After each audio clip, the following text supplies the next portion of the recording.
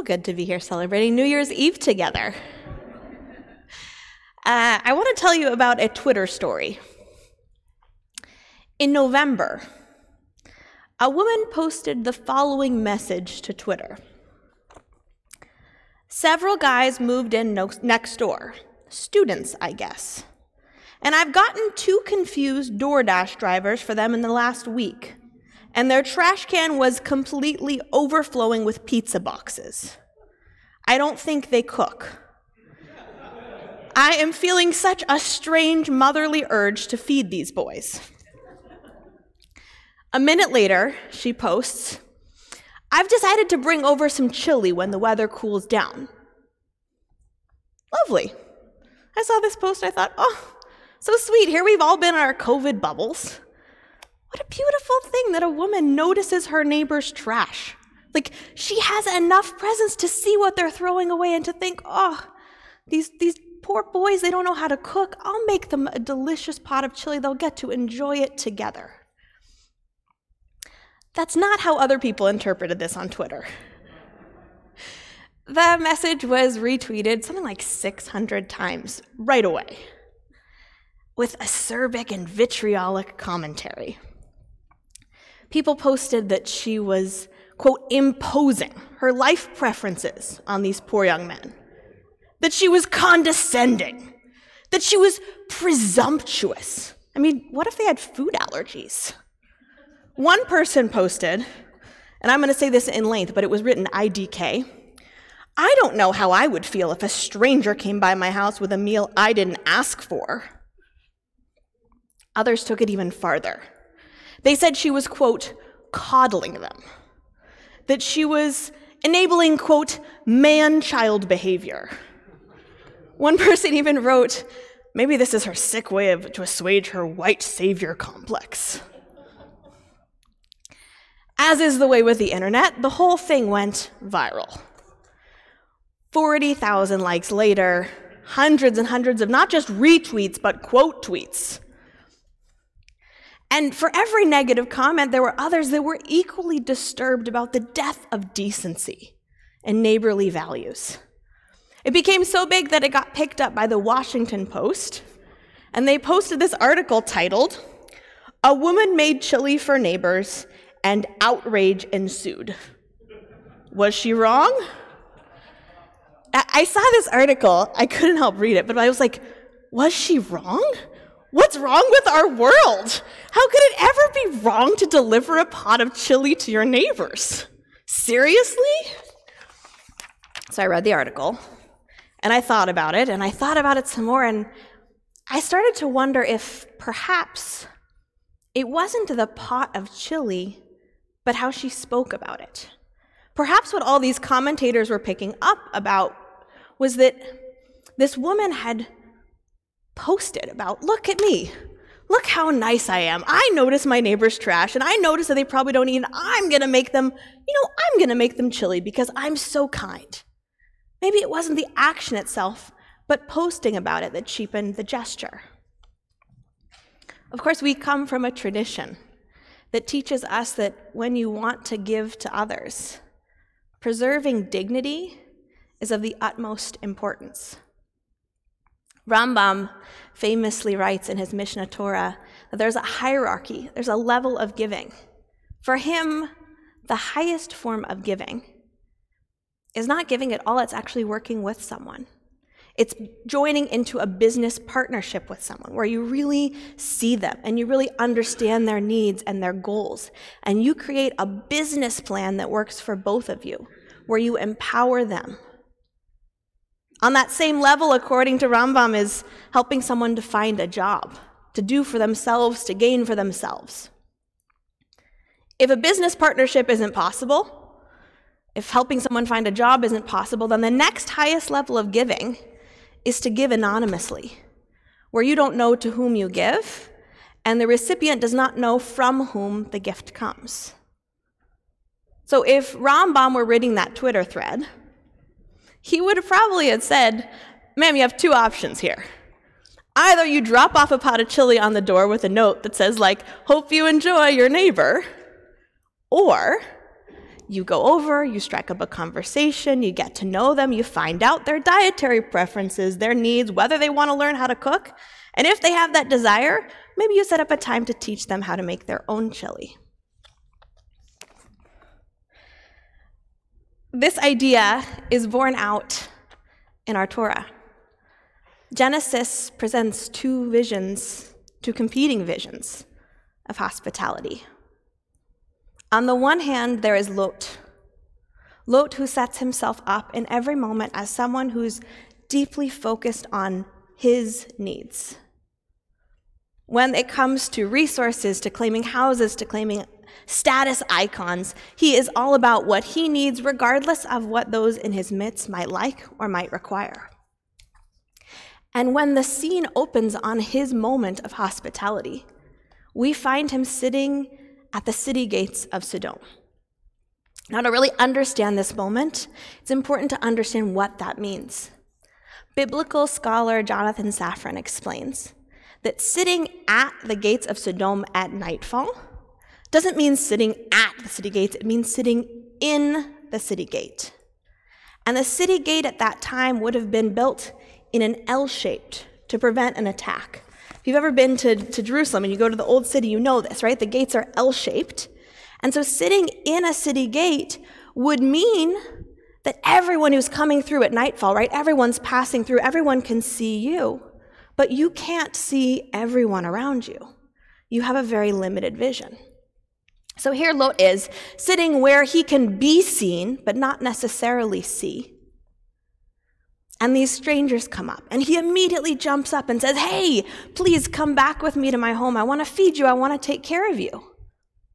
And the strangers are like, "Dude, no thanks. We got this. Actually, we want to chill in the square for a while. We want to hang out. We're good." But Lot does not take their answer. He's like, no, come back with me. I want you to come home with me. Come stay with me. I know you want to stay in the square, but I want to be nice and benevolent. I want to host you. Come with me. So against their wishes, they go with him home, at which point he rushes to prepare a feast for them of matzah and wine. Now, at the time, it would have been customary to cook up a fresh meal. The evening meal, because of the heat of the day, was the biggest meal of the day. But Lot puts up matzah and wine. His kind of hospitality is exactly the kind of hospitality that irked so many on Twitter. It's not about what the people he's helping want. It's about him. It's about making sure that other people see him as the kind of guy that springs to action, as the kind of guy who wants to help, that he's sitting in the gates, ready to go, ready to help, regardless of whether they want that help or not. By contrast, Genesis is very careful to present Abraham as the kind of host that deeply sees the people around him. We find him not sitting in the city gates. Instead, he's sitting at the opening of his tent in the terebinths of Mamre. He's not in a place where everybody is passing through, but he is in a place where everyone who passes through, he can see them. He's exposed. He's in the open. Our rabbis teach that in that moment he was recovering from his own Brit Milah. He's in considerable pain, and it's the hottest part of the day. And he's sitting out there in the sun, not because it's the most comfortable place for him, but because he's having a chat with God. He's having this divine conversation. And in the midst of this conversation with God, he sees strangers on the horizon. And he leaves his conversation with God, and he ignores his physical pain, and he runs up to them and says, "Please, please, if it be your will, come with me.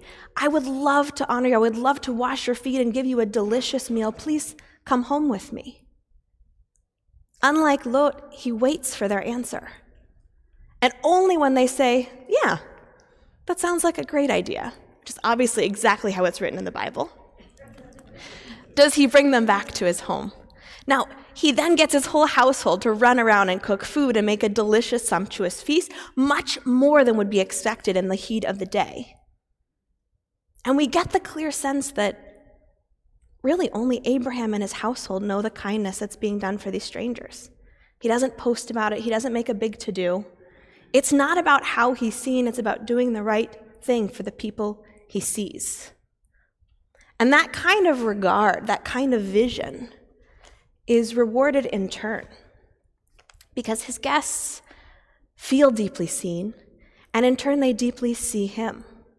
They see him and his wife in their deep desire of what they've hoped for all these years, of their deepest yearnings, and they bless him that he should have a child in the coming year, a prophecy which comes true. So why all these stories of hospitality and generosity? New Year's is traditionally a time for resolutions.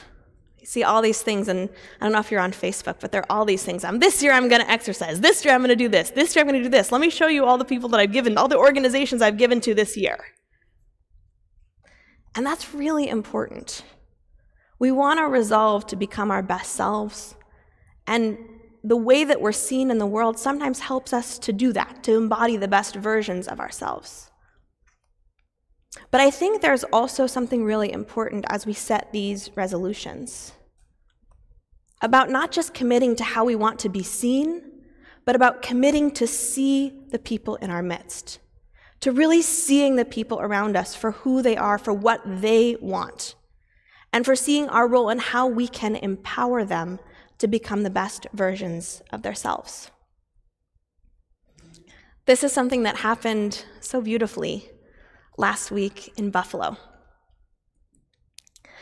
There was a couple, Alexandra and Andrea Campagna, and they were holed up in their Buffalo home, waiting the storm. They were all set. They loaded their fridge. They were ready to go. They were excited for a quiet Christmas at home, cooking their family recipes and waiting out the storm. Just before Christmas, a tour bus full of South Korean tourists got stuck in front of their house. 3 out of 10 spoke some English. And they came and knocked on the door and asked if the Campagnas perhaps had a shovel to dig out their van.